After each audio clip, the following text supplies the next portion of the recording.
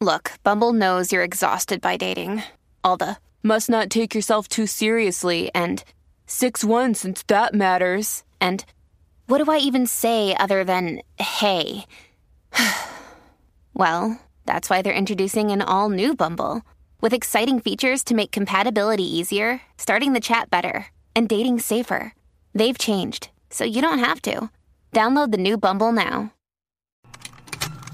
Contained herein are the heresies of Radolf Burntwine, erstwhile monk turned traveling medical investigator. Join me as I uncover the blasphemous truth of a plague-ridden world, that ours is not a loving God, and we are not its favored children. The heresies of Radolf Burntwine, coming January 2nd, wherever podcasts are available. Hi, I'm Madigan, and you're listening to Your Angry Neighborhood Feminist, a podcast that explores the world through a personal feminist perspective. Hey, everybody. I'm very, very, very excited because my lovely boyfriend Max has set me up with an amazing new sound setup for the bedroom. So hopefully things should be sounding a little bit clearer, a little bit nicer. Hopefully some background sounds should be lessened a little bit. I'm very, very excited for the fact that we have this great new setup.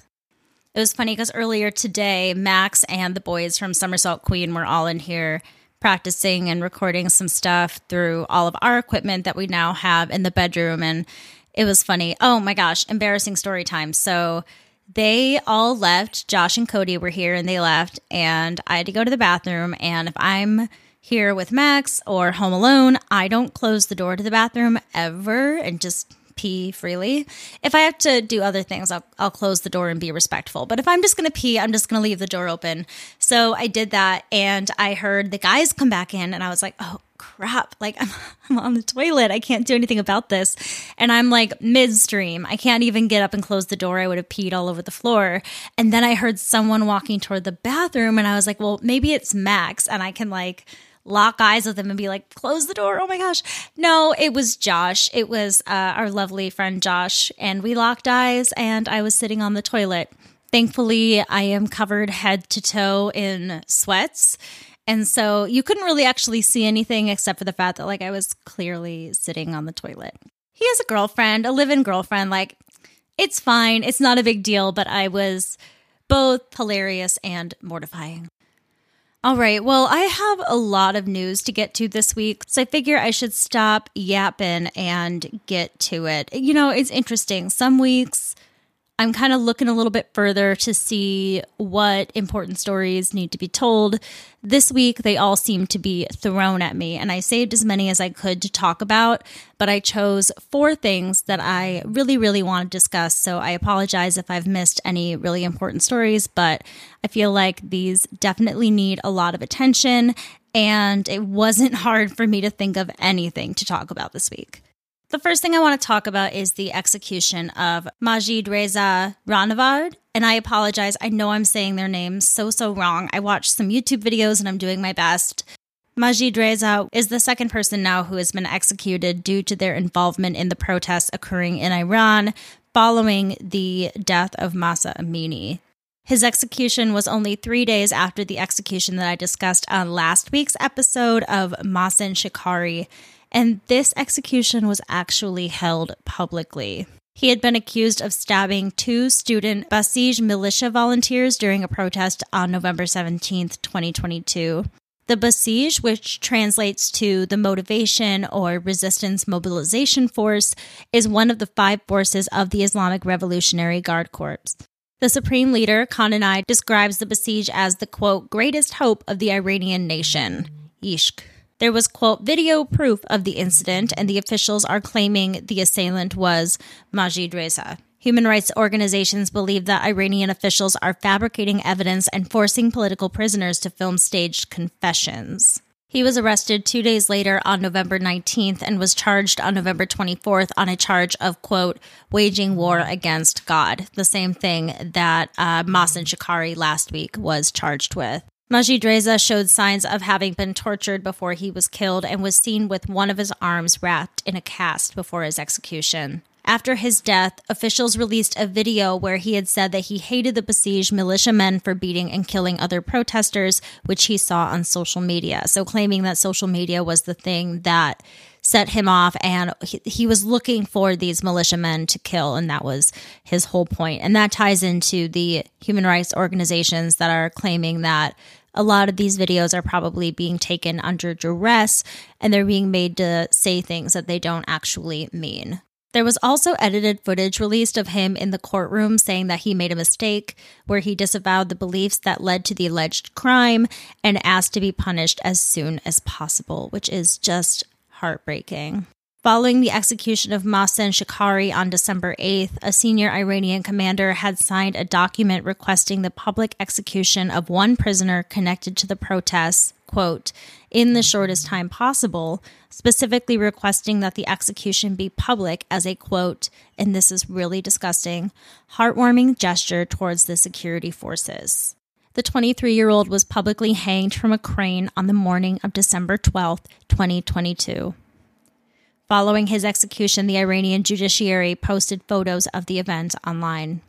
Iranian officials then thanked the police, security, and judiciary officials for carrying out the death sentence quickly and for, quote, answering public demands for establishing order and security and dealing with rioters and lawbreakers. There are a few other men who have been arrested recently who are in line to be executed, and I think it's important to mention them. Amir Nasser Azadani was arrested in November as well during a protest for Mahsa Amini, and he is allegedly responsible for the deaths of a police officer and 2 Basij members as well. Amir is a soccer player, and he played as a defender for the Persian Gulf Pro League club with their tractor team. Another man by the name of Mohammad Borogani, who is only 19 years old, is now facing a death sentence as well for his participation in a protest in late September or early October 2022. Officials allege that Mohammed deliberately set a fire to the governor's office and brandished a machete while leading a mob and was charged with waging war against God. He was also accused of posting things on social media, inciting others to participate in the protests as well. His court hearing took place on October 29th, and he was unable to choose his own attorney to represent him, something that has been commonplace in these trials, which human rights organizations are calling sham trials. He was tried along with 5 other protesters who were all charged with crimes punishable by death. He has now apparently been moved to a specific prison for those who are waiting to be executed, and many believe his execution is imminent.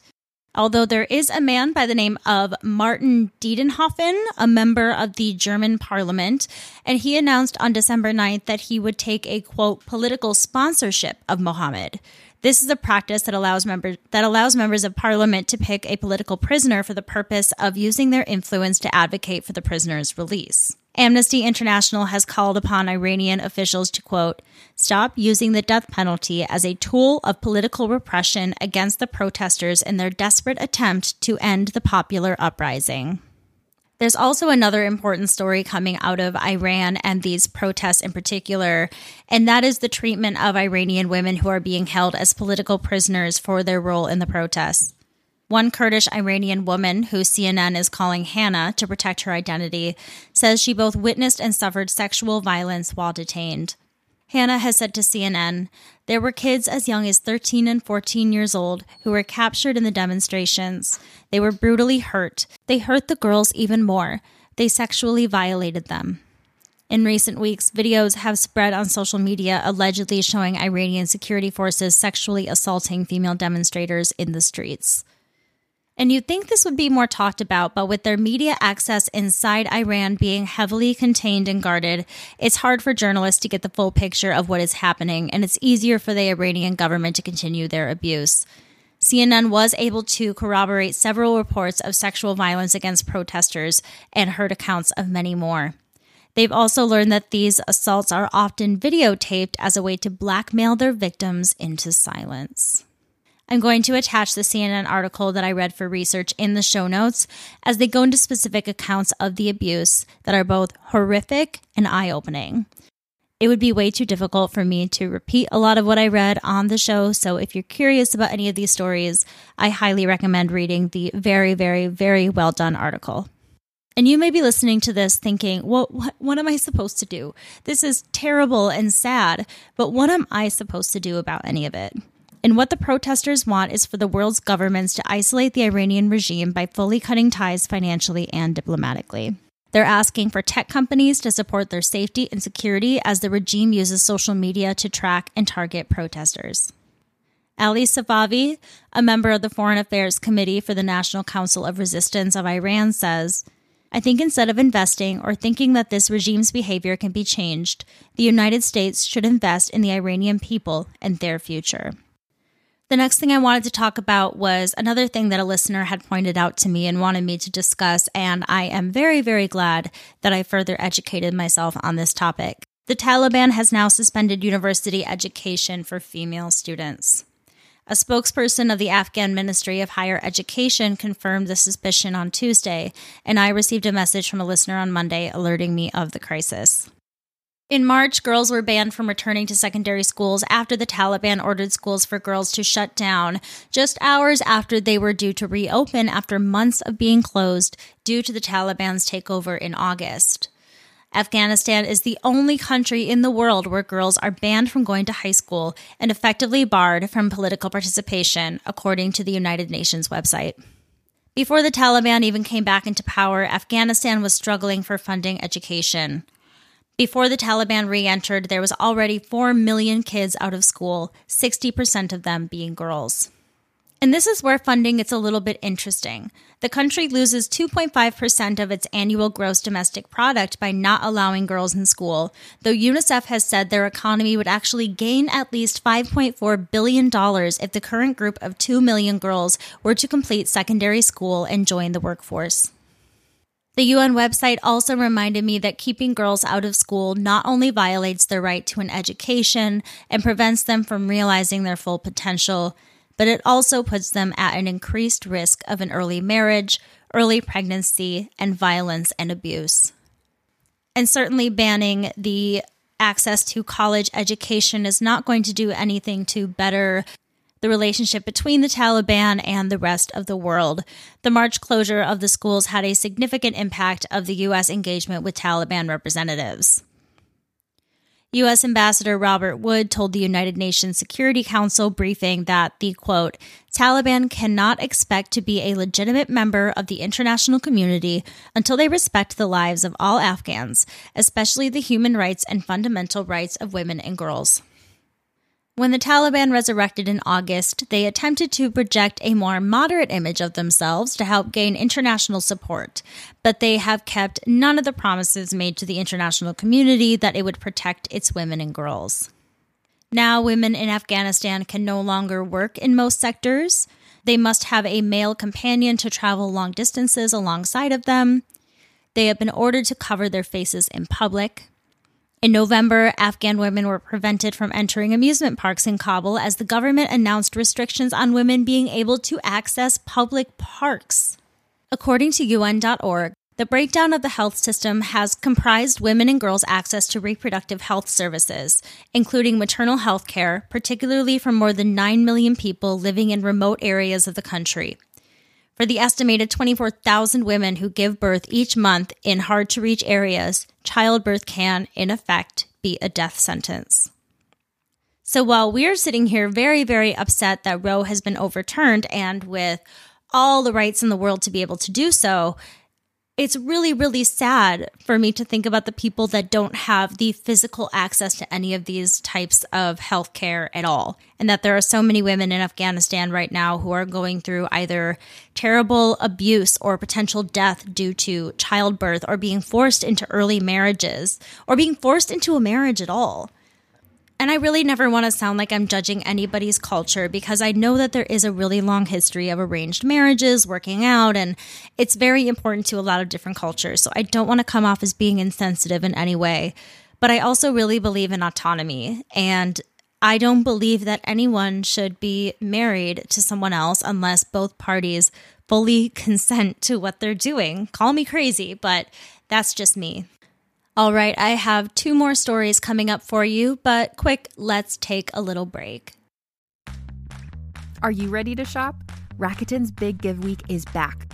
Get 15% back at hundreds of stores, and it's all happening this week, May 6th to May 13th. It's the perfect time to shop for everything on your list for spring and summer, like clothing, outdoor gear, and travel. I know I'm using this week to stock up on some warmer weather essentials at Ray-Ban and Ulta, and I love that Rakuten even helps me save on travel at sites like Hotels.com. Rakuten really is the best way to shop, and you can save even more by stacking cash back on top of deals.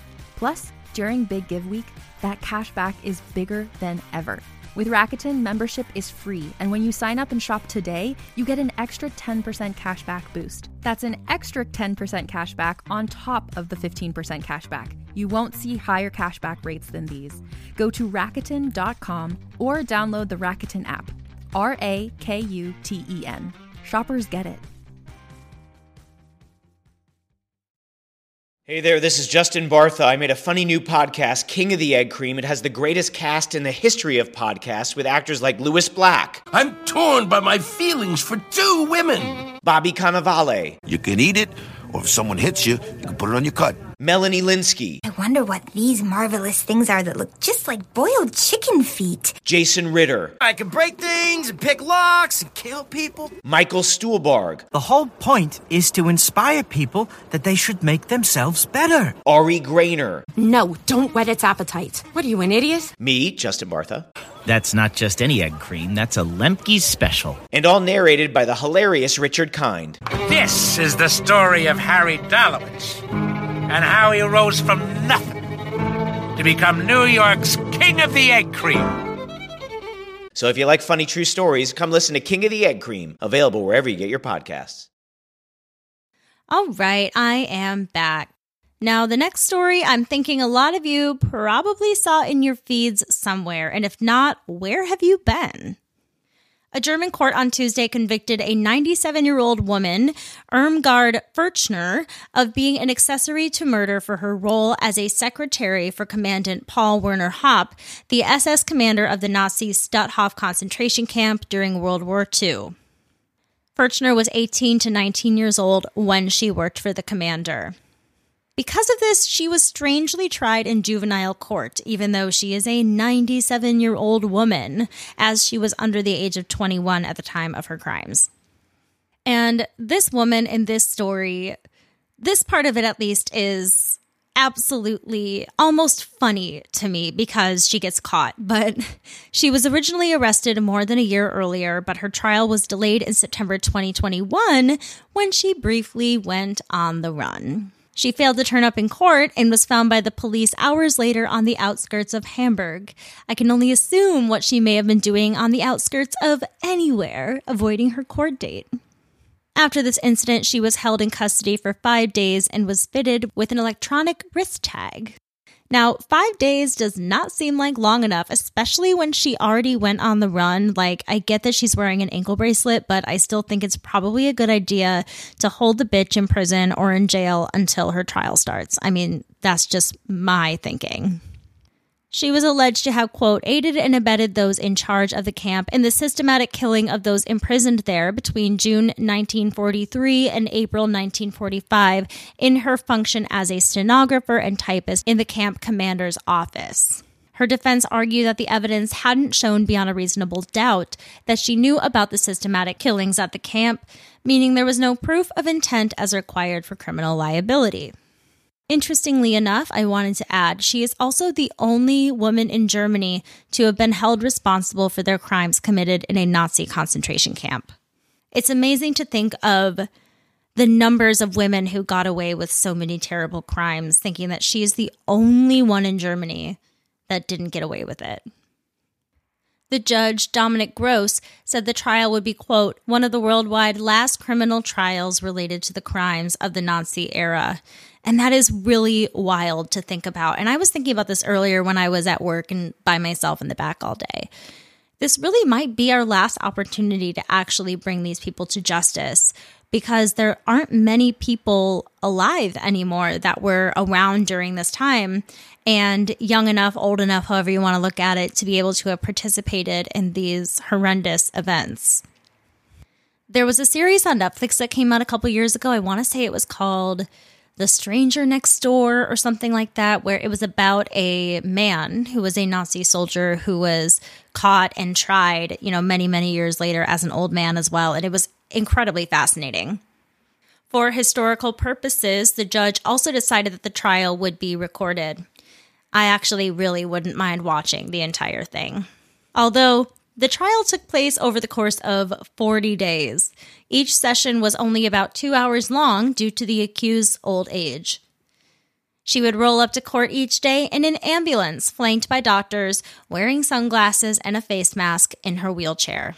I can't help but think of the stupid-ass, Durst, Weinstein, Golden State Killer shtick that she's pulling, although she is 97.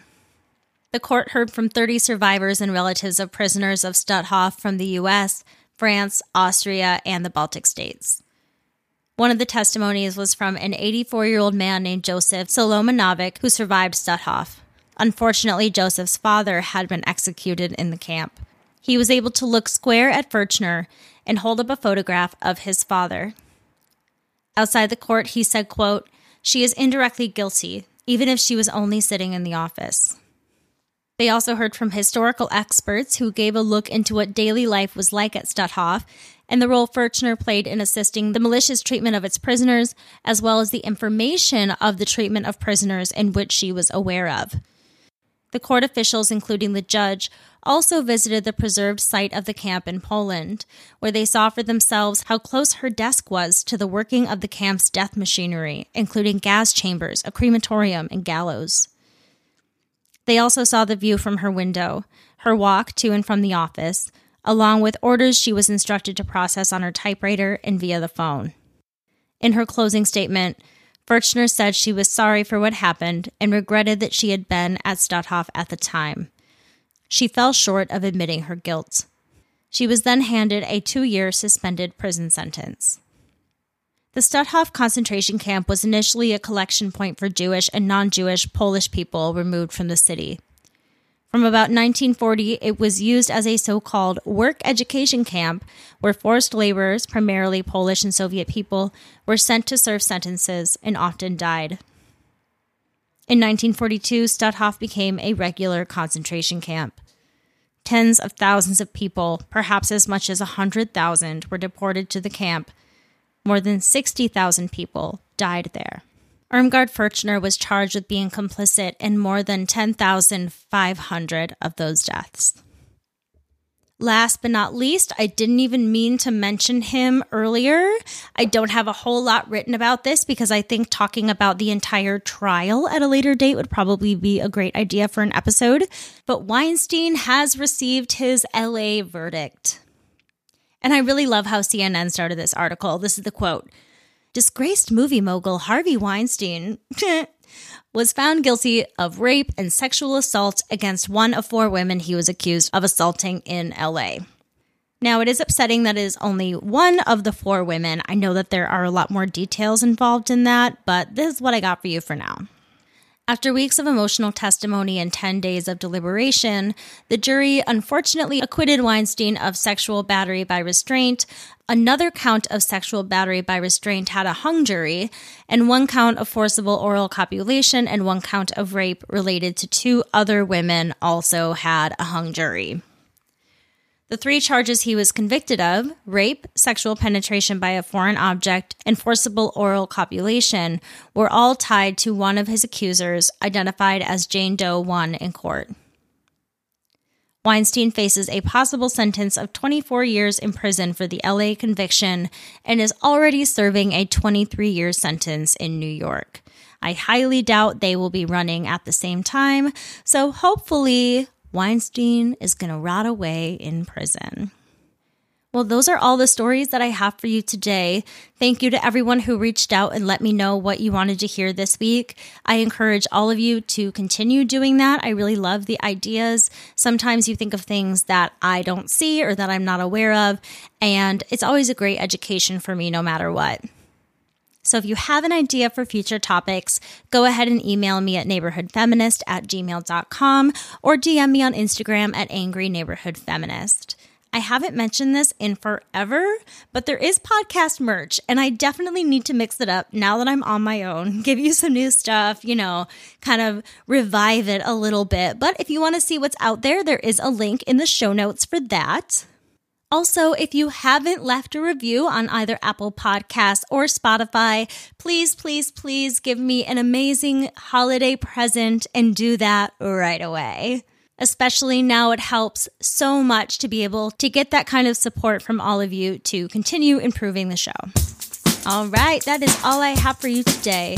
With all that being said, I encourage you to rage on. Bye.